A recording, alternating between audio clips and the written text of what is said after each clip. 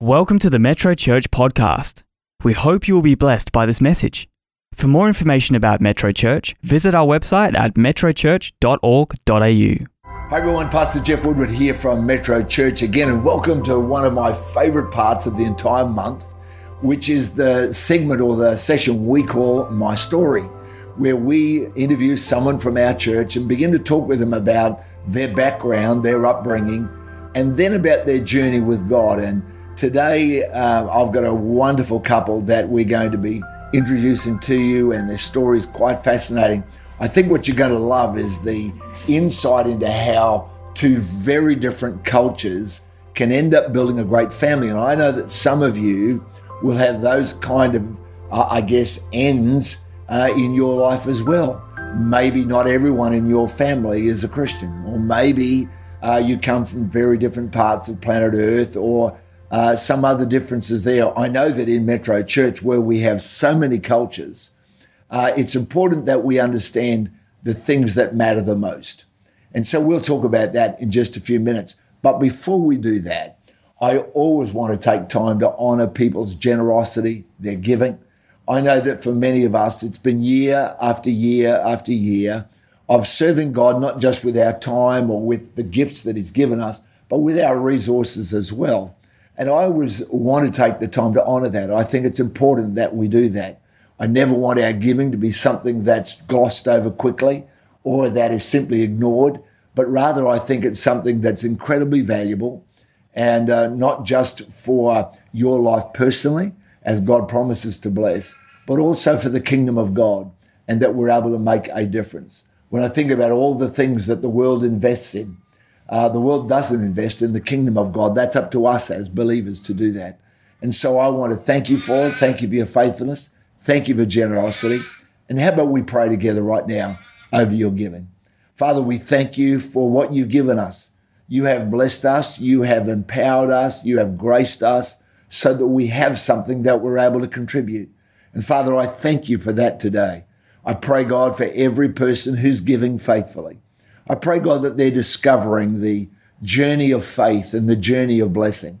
Lord, not just putting you to the test week by week, but Lord, over years and over months, beginning to see your hand of blessing over their life and over their family, over their business life. We thank you, Holy Spirit, that you're going to help each one of us. Thank you for giving us wisdom in all that we need and all that we do. I ask you to bless every giver in Jesus' name. Amen. So God bless you and thank you for that. But this is my story. Let me introduce to you two amazing people, and I don't use that term lightly. Someone actually asked me a little while ago, they said, is everyone in Metro Church amazing? And I said, well, actually, yeah, they are. But this is Donald and Kate Putu. Welcome. Thank you for inviting us into your home today as well. I think I was here last year. Was it when we had the birthday celebration? 2 years ago. 2 years ago, was it? I remember that, and that planted the seed for me of wanting to come and sit with you both and ask you, because I saw the hospitality, the generosity, and really the tone that you brought to that whole day. Donald, you were passing around a stick, I remember. Is that right? Yes. The stick comes from Maori culture, is that right? Yes, it does. Yeah. What does it mean? Okay, so this is quite interesting, but we have what we call poro ake, which is the last night of a funeral, for example. And so what we do is we call it as passing the rako, which is like passing the stick. Okay, and so everyone who's gathered in the mid-eye area will actually get an opportunity to speak to the deceased person, their last words. It's more for the family, so they learn the stories about the family who are left. That's great. And so family is very important in Maori culture, isn't it? It is. And you were telling me earlier, how many first cousins do you have? I think 109 was on my mum's side. Let's just get that again. That's 109 first cousins on my mum's side. Yeah. So when the Putu family get together, it's a very There's hundreds of us. Hundreds of There's you. hundreds of us, yes. But Kate, you're from Slovakia. which is in the eastern part of Europe, isn't it? And your family, how many first cousins do you think you have? I have 5. 5. So a 5 first cousin family marries a 109 first cousin family, and already the dynamics of that would be so incredibly different. Donald, tell me, what did family life look like for you growing up in New Zealand? I mean, 109 cousins get together. What did a family gathering look like? Well, a family gathering in New Zealand, especially in my particular family, is if we all get together, it's usually over funerals or parties, and all the first cousins will turn up, and then their children and their children. So those first cousins are all around about my age or older, and so there'd be like 200 or 300 people, just immediate family, would turn up to a funeral, for example. And is it a really big planned event? Like, does someone send out a big email beforehand and you bring this, and or do you just all turn up like a? Well, I've got probably 4 or 5 cousins I'll call, and the whole family will know about it. Yeah, so that they'll let everybody else know about what's happening. But what about things like the food for the feasting or whatever? Is that all meticulously planned? See, that's what I thought you were doing. So what about the sleeping arrangements? Because where do you all stay? Okay, so Marae is basically broken up about 3 or 4 different facilities. You've got a sleeping area, which literally means mattress on ground in a big kind of community area. Find a place, lay down there. That's it. And hopefully you're not beside the loudest snoring auntie because you will not sleep. And then there is the eating area. And so we only do our eating and feasting in that area. And back to your question about the food, the family bring the food. Just whatever. So if they bring 2-3 cows, they bring 2-3 cows. If they bring a couple of sheep, they bring a couple of sheep.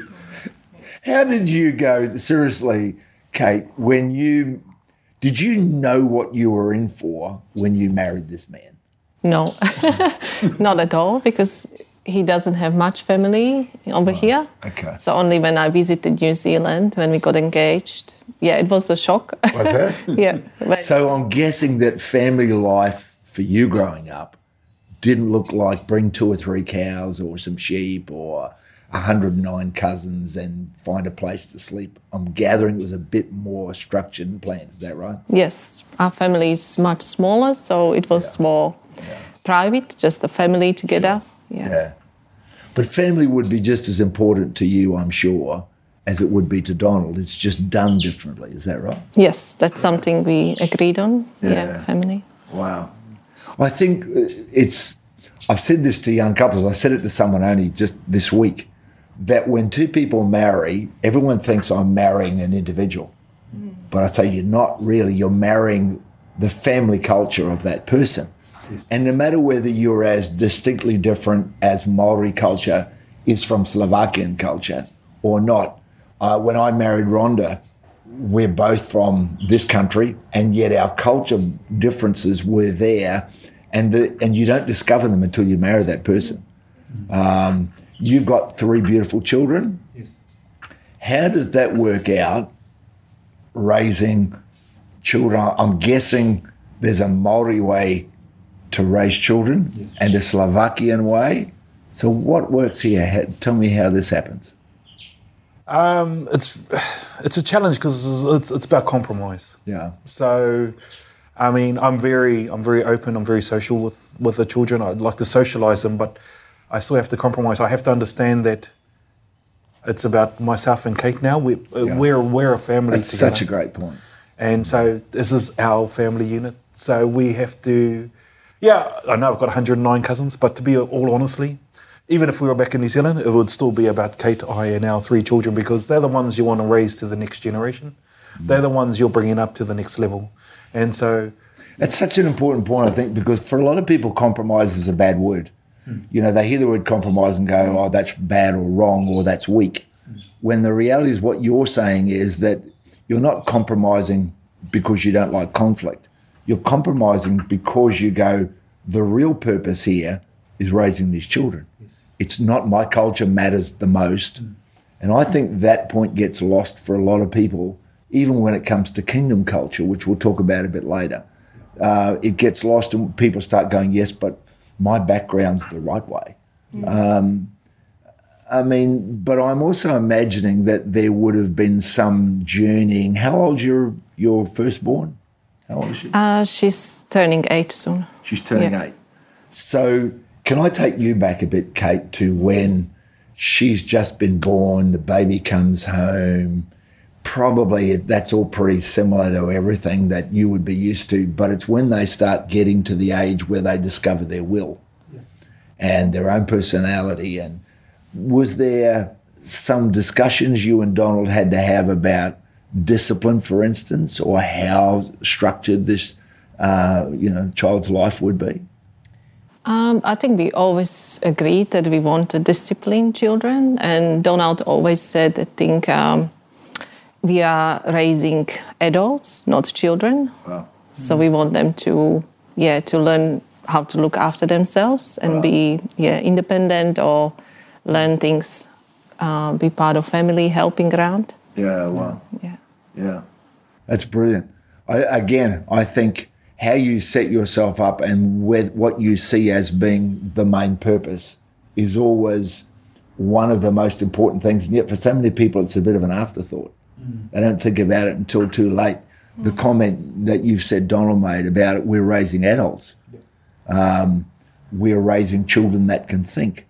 And so that plays into how much you converse with the children, how much you involve them, how much they understand what your core beliefs are.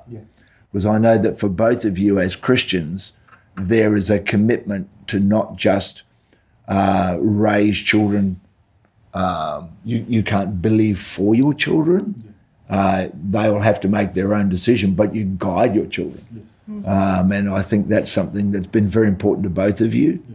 How much has your faith, do you think, helped your building your family?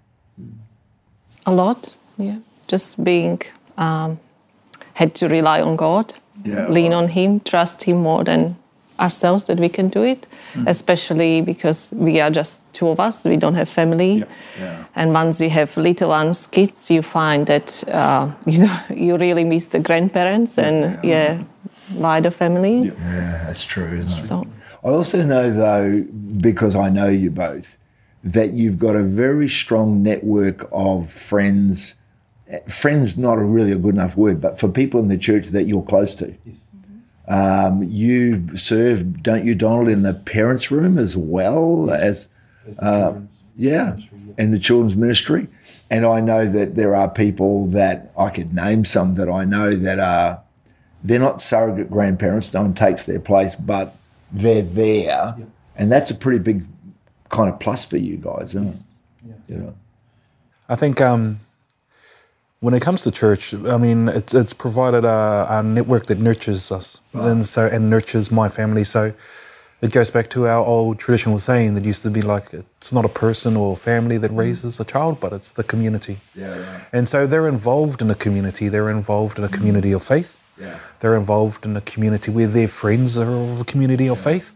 And so we try and invest in them as much faith as we can invest in them without being overbearing as such. We want them to enjoy, we want them to make choices. So like we'll ask our daughter, would you like to go to do this or go to that Sunday school, or would you like to do that Sunday school? And she goes, I really want to go back and do that Sunday school. So there has been more than one situations where we let the children, we introduce them to a community of faith, and then we let them make a choice whether they would like to return to their community of faith. And so our children are actually making a choice. They're actually taking responsibility for their own growth. And that's our oldest, as you were saying, is 7 going on 8. But it's something we wanted to impart on her. You need to take responsibility for yourself and your siblings, because we're not going to always be around to hold your hand and do things for you. So we need to encourage you to be strong in your faith. I know that one of the things we've said a lot over the years for Metro Kids is that we are not here for childcare. We are here for spiritual development and for raising these children to love God. We're not talking about indoctrination here. We're talking about presenting the gospel in a way that they can understand, that's appropriate for different ages, but also one that hopefully the kids enjoy and go, I hear regularly from parents saying, my kids want to come. And I go, I think that's a great testimony of what that means. How important, apart from your faith though, what do you think have been the key beliefs? You've already mentioned a couple, things like, that family matters, or, raising children to think, etc. Are there other things that you look at and you go, they were common things that you shared, despite the obvious difference in your backgrounds of... have you been to Slovakia, by the way? Yes, I have, yes. Yeah? Yeah. I find it quite... I don't know. Yeah, no, I mean, yeah, okay, then, all right then. So, like, I've been to Slovakia and I find it quite dated in its infrastructure, and it's like going back to New Zealand in the 80s. Well, I think it's been coming out of it, out of time. I've been to some of the Eastern European countries where years and years of communist rule have produced a bit of a lag in some of the infrastructure, as you say. And yet I've found that the people generally are some of the most welcoming, hospitable people. I know in Bulgaria, I obviously don't look Bulgarian, but yet they would be so friendly and welcoming to you and say hello to you and tolerate the fact that you can't speak a word of Bulgarian, tolerate my attempts at getting them to understand. Yeah. It was really strange, and this one incident in Slovakia. I was going through the checkout counter. I was coming out of a shopping centre. I think it was a Lidl or something. It's one of the bigger chains. And I actually, as you do in Australia, you say to the checkout girl, "How's your day going?" She gave me the deathest stare. Really? It's like, who are you? Yeah, right. Yeah, okay. I don't know who you are. Why would you ask me such a question? And I thought to myself, sorry, I said too much, sorry. But that's the differences in culture that I find as I've travelled around a number of countries, that they're different. And at first, from your culture, you think they're wrong. That's terrible. Yeah. Once you begin to understand it, you go, oh, no, I see why you are like that. Yes. And I'm the one who needs to adjust, which brings me to this whole thing of kingdom culture. Because Jesus began his entire ministry, we call it the Sermon on the Mount, Matthew 5, 6 and 7. He said, you have heard it said, but I say unto you. That appears 5 times in 3 chapters. And I don't know any other part of the entire scripture that's got that much repetition of the same thing. And he's saying to the disciples, and he's contrasting the culture of spiritual life as they've known it growing up in Israel under Roman occupation.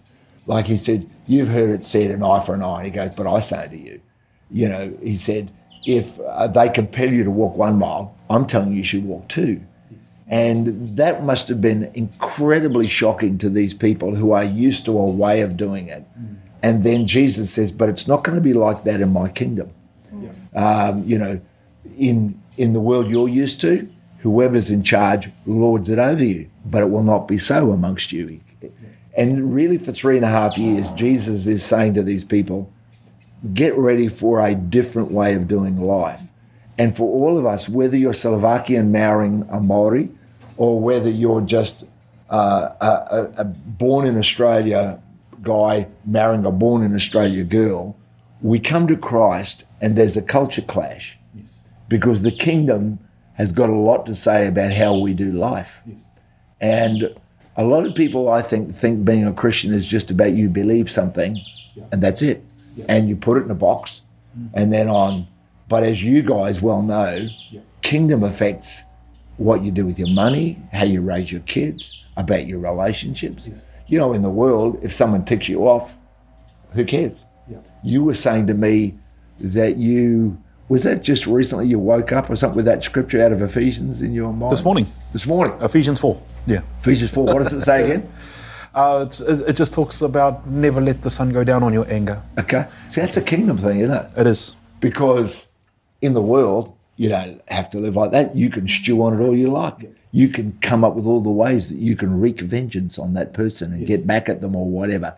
And, that whole competitive nature. And yet we come to the kingdom and it says, don't do that. And you've got to all of a sudden go, well, am I going to follow my culture? Yeah. Or am I going to follow the kingdom culture? That's right. Yeah. Yeah. So that plays out pretty differently, doesn't it? It does, yes. Yeah. Yeah. Amazing. What other things do you think have helped build your family? What, are there some habits that you guys have built that have helped build family life? I think that we decided to put God first is the main one in our marriage first, and then What does family. that, can I ask, what does that look like in practical ways? Does that mean you pray together or you read the Bible together, or does it just mean you acknowledge God? How does it work? So practical day, we wake up with God. Okay. So we make a quiet time priority You together. do that together, do you? Together a little bit, and then individually on our own. And then when kids are up, we get them to sit down, pray together. Sometimes it might be just on the way to school in the car. Yeah. We bless them, we speak over them, we ask them to pray, and things like that. If we have weekend or school holidays, we sit down as well in the morning and read the Bible. Let them. Can I ask, just pardon me for jumping in here, but I'm interested, because in Australia that tends to be the mum who does that more than the father. I think initiative was maybe from my side, but now we do it. He's quite a present father, so he is. if he's around, we do it together as well. Yeah. And it's not it doesn't have to be a big religious production either, does it? No. It's a bit like people will ask me, what's the best way to pray? And I go, well, whatever best way you talk to God, that's the best way to pray. Yeah. That's right. Yeah. Yeah, we found just even 10 minutes, 15 minutes, we have, but it's a habit Yeah. and commitment that we want to build, continue. Yeah, wow. Anything else that you can think of, Donald, in that area that... That's definitely a key aspect. The fact that we still get them to different Sunday schools and stuff, so that they learn a little bit more different teaching styles, different present teaching styles that they learn from. We also find that the way we control the media in the house as well. Right. Tell me about that. Just limit media, especially nowadays, social media, TV. So they don't have access to it too much, or There's And plenty if of we time for that later, if you bring some guidelines Yeah. for them, isn't it? Yeah. So that probably wasn't a religious thing. I think that was just we knew that it didn't really have much benefit for them to sit there and watch 2 hours of cartoon, as opposed to maybe reading a little bit or It becomes writing. childminded for a lot of people, doesn't it? It's It just does, easy to yeah, do that yeah. and let them watch and keep them quiet. Yeah, and I mean, and Kate and I kind of had this thing. I mean, we've got TVs and stuff, but when we got married, we never were really watching TV ourselves. So it was something we personally don't really do. So we can't. So it's an example. So we don't say you can't watch TV, but I can. It's like, no, you can't watch TV and I don't. And so the only time I watch TV is when you're watching TV. And so the children kind of understand that we lead by example, and a lot of our what do they call it? Incidental learning actually happens through examples. So like I take my cup back to the bench, my child sees me, my child models that. They take their cup back to the bench. Or I put the dishwasher on, they do the dishwasher, because it's all incidental learning. So like we don't only have, active learning, we've got incidental learning in our life. Was that a part of your growing up, the whole contributing as a family thing? Was that or not? I'll be honest with you. If any of my sisters were sitting here, they'd say, Donald, you were spoiled and we did all the work. And sisters. I think it's an important thing. I really think it's an important part of raising family is raising your children to help. Yes. One of my favourite things with my grandchildren is I say, would you like to help? Yeah. Because they always say yes. Yes. And if you start when they're very little, Yes. would you like to help? Come and help, Granddad. Come and help. Yeah. Because one day you can't do it when they turn 13 Yeah. and all of a sudden bring in the whole idea of you contributing to the family. Yes.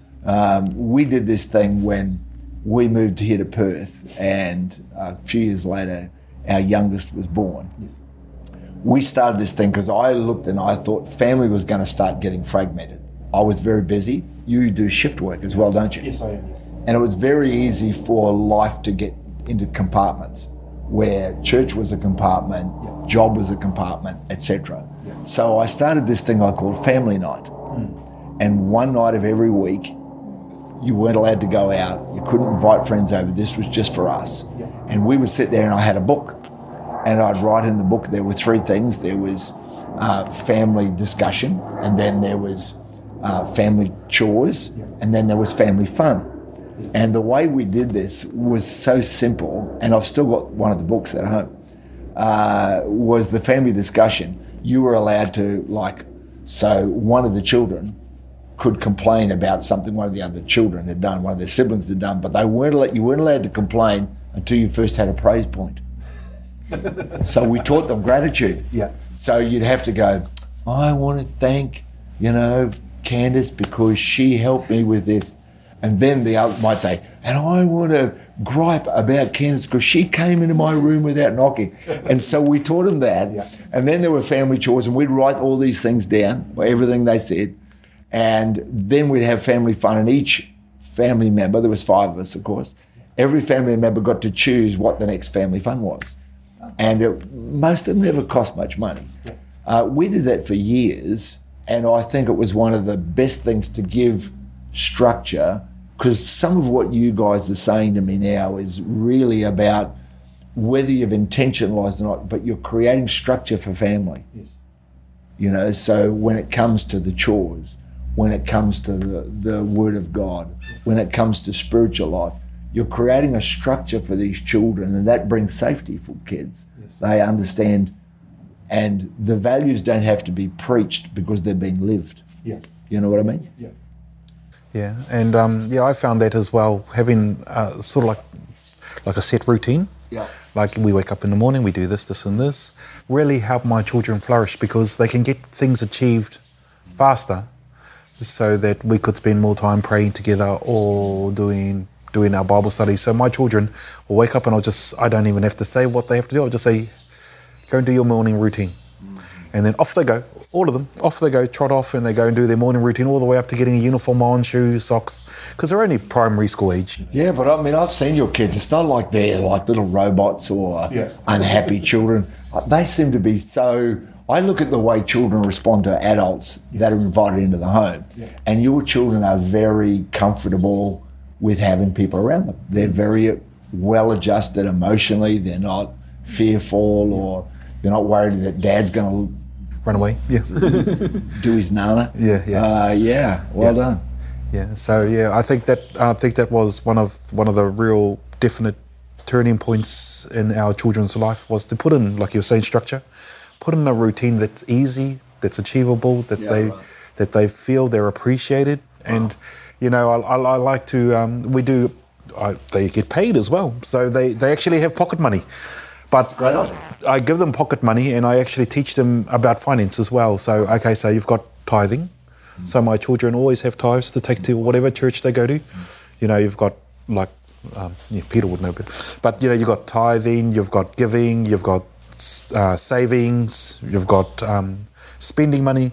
So I've put that in an order so they understand how to use money appropriately, and I make sure that they have the right amount in each box. So they know that their tithe is exactly a fifth of whatever they're getting. Wow. And so they're already starting to do it. They already have their boxes. So I can tell them, okay, it's payday now. They'll go to their rooms and they'll bring out their containers, and then I'll just give them the money and they'll just sort it. Your family would hear all this and go, what on earth has happened to Don? Yeah, got married. You have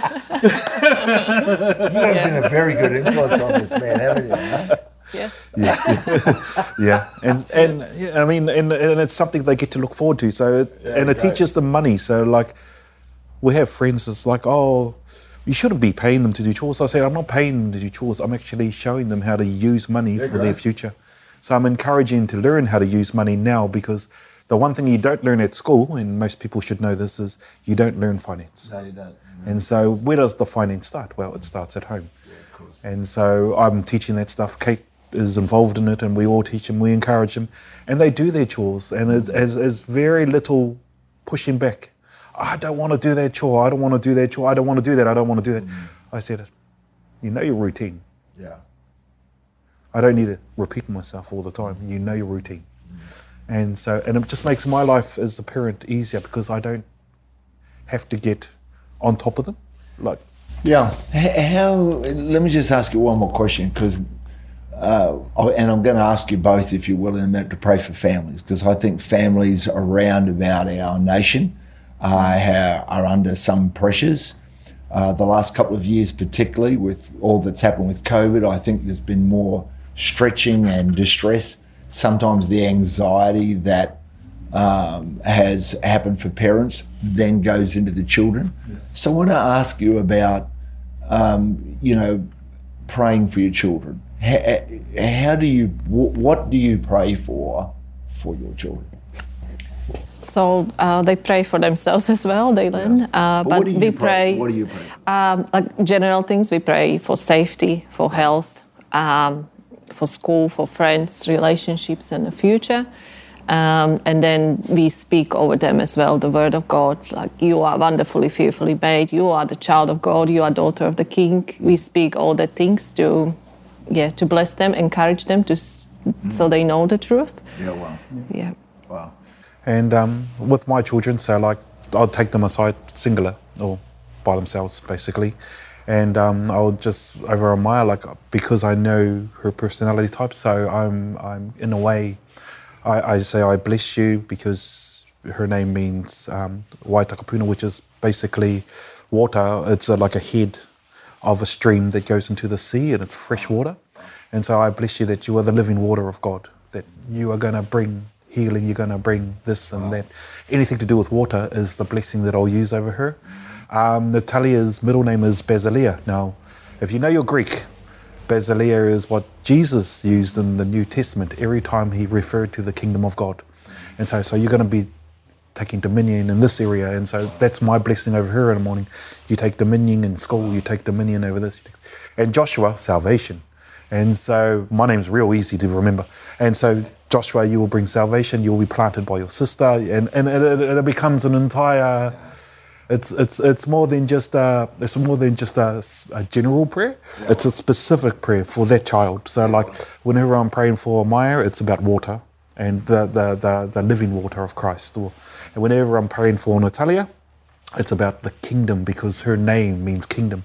And Joshua, my youngest, it's about salvation and how Joshua brought salvation to his people and how he is named after Jesus and all this. So I'm very specific. So that's why I named them that way, so I could specifically pray that into their future or pray. So it's basically prophecy. There will soon be some people who are a part of this, my story, though, who are going to be going, I didn't start like that. They weren't Christians when they were married. They weren't Christians when they've had their children.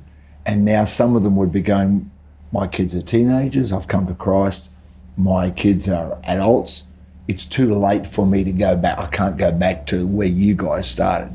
And I would always say to those people, but you can begin to pray. You know, I love that verse in 1 Corinthians where it talks about that the believing parent sanctifies the children. It doesn't mean that the children are controlled by the believing parent. It means that there is a blessing from God that believing parents or believing parent can bring. Because there may be some people who are part of this go, well, I'm the only believer in my home. Yes. And I would say your believing has more power than unbelieving does. And so I would always encourage them and say, why don't you start praying over your family and start exercising an authority in Jesus' name, not to control but to bless.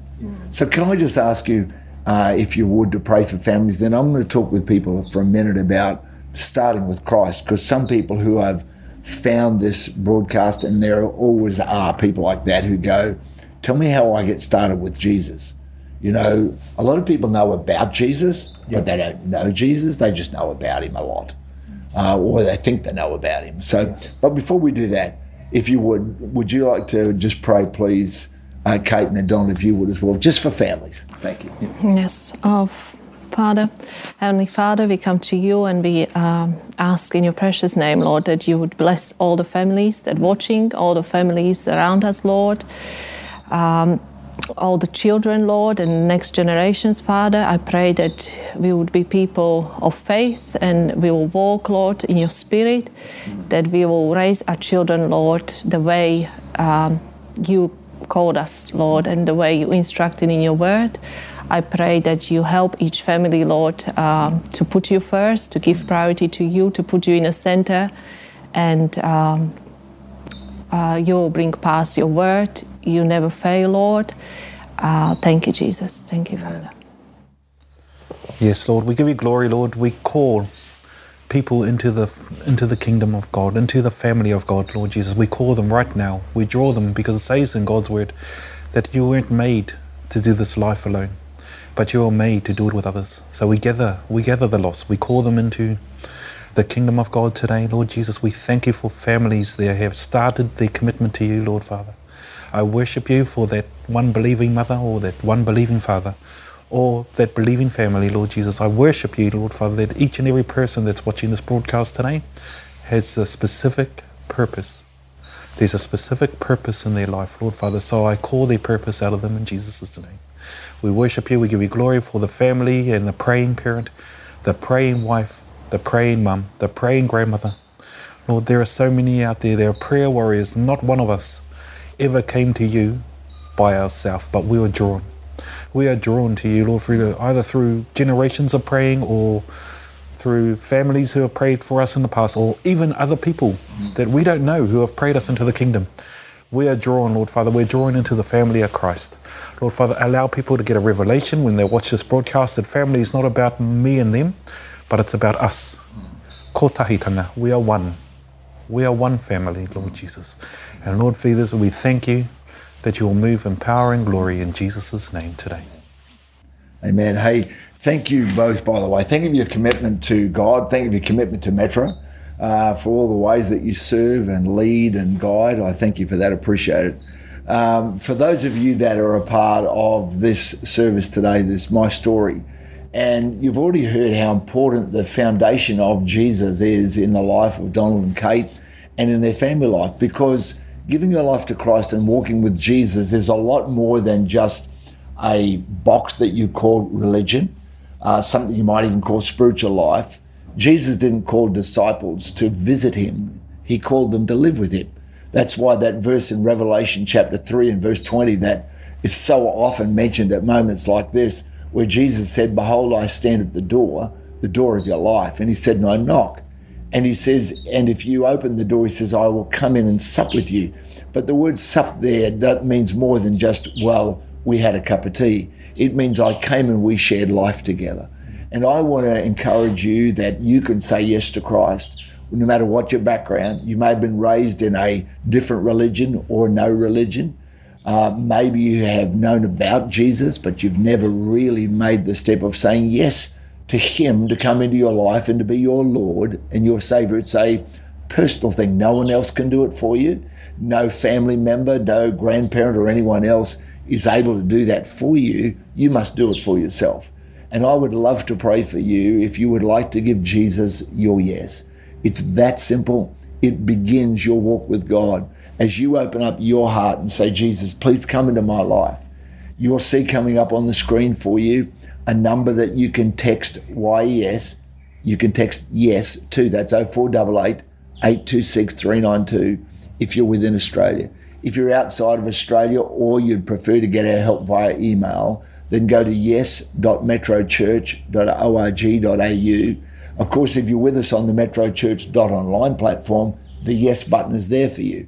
And what will happen if you give us your yes is that we will send you the next day and every day for 30 days, we will send you a Bible verse and a prayer. Now, they're different every day, so you will every day get inspired and you'll get helped to understand, how do I start walking with God? But I want you to know that the moment you say yes to Jesus, he comes into your life. It's not a 30-day trial and then at the end he does it. He'll come in right away when you ask, because he's waiting for your yes. So let me just pray with you, if we can, as you think about that and prepare to give Jesus your yes. Father, thank you for these people. Thank you for the ones, Lord, that have stumbled on this, maybe even only caught this last part. And Lord, they're hearing about you, and Lord, they have always wanted to know you. They've always wondered, Lord, whether you were real, whether you were the person that the Bible talks about. And now, Lord, they're at that point where, right now the Holy Spirit is touching them and they know this is real and this is for them. And I pray for them, Lord Jesus, that they'll give you their yes. They'll say yes to Christ. I thank you for them, Lord, that each one, no matter who we are, whether we think we're good or we think that we're so bad we're beyond help, but Lord, you're able to save. We thank you for that. Thank you for your death on the cross. Thank you for your resurrection that gives us the opportunity for new life. So God, I thank you for those people saying yes right now. In Jesus' name, amen. So, hey, thank you for that. Thank you again, Donald and Kate. Thank you for sharing with us your life and your perspective on it. And God bless you all. Hope we see you somewhere soon, because, you know, you're always welcome at Metro Church. Why don't join us in the building, corner of Beaufort and Aberdeen Street right here in Perth. If you're able to come, that'd be fantastic. But I hope we'll see you somewhere soon.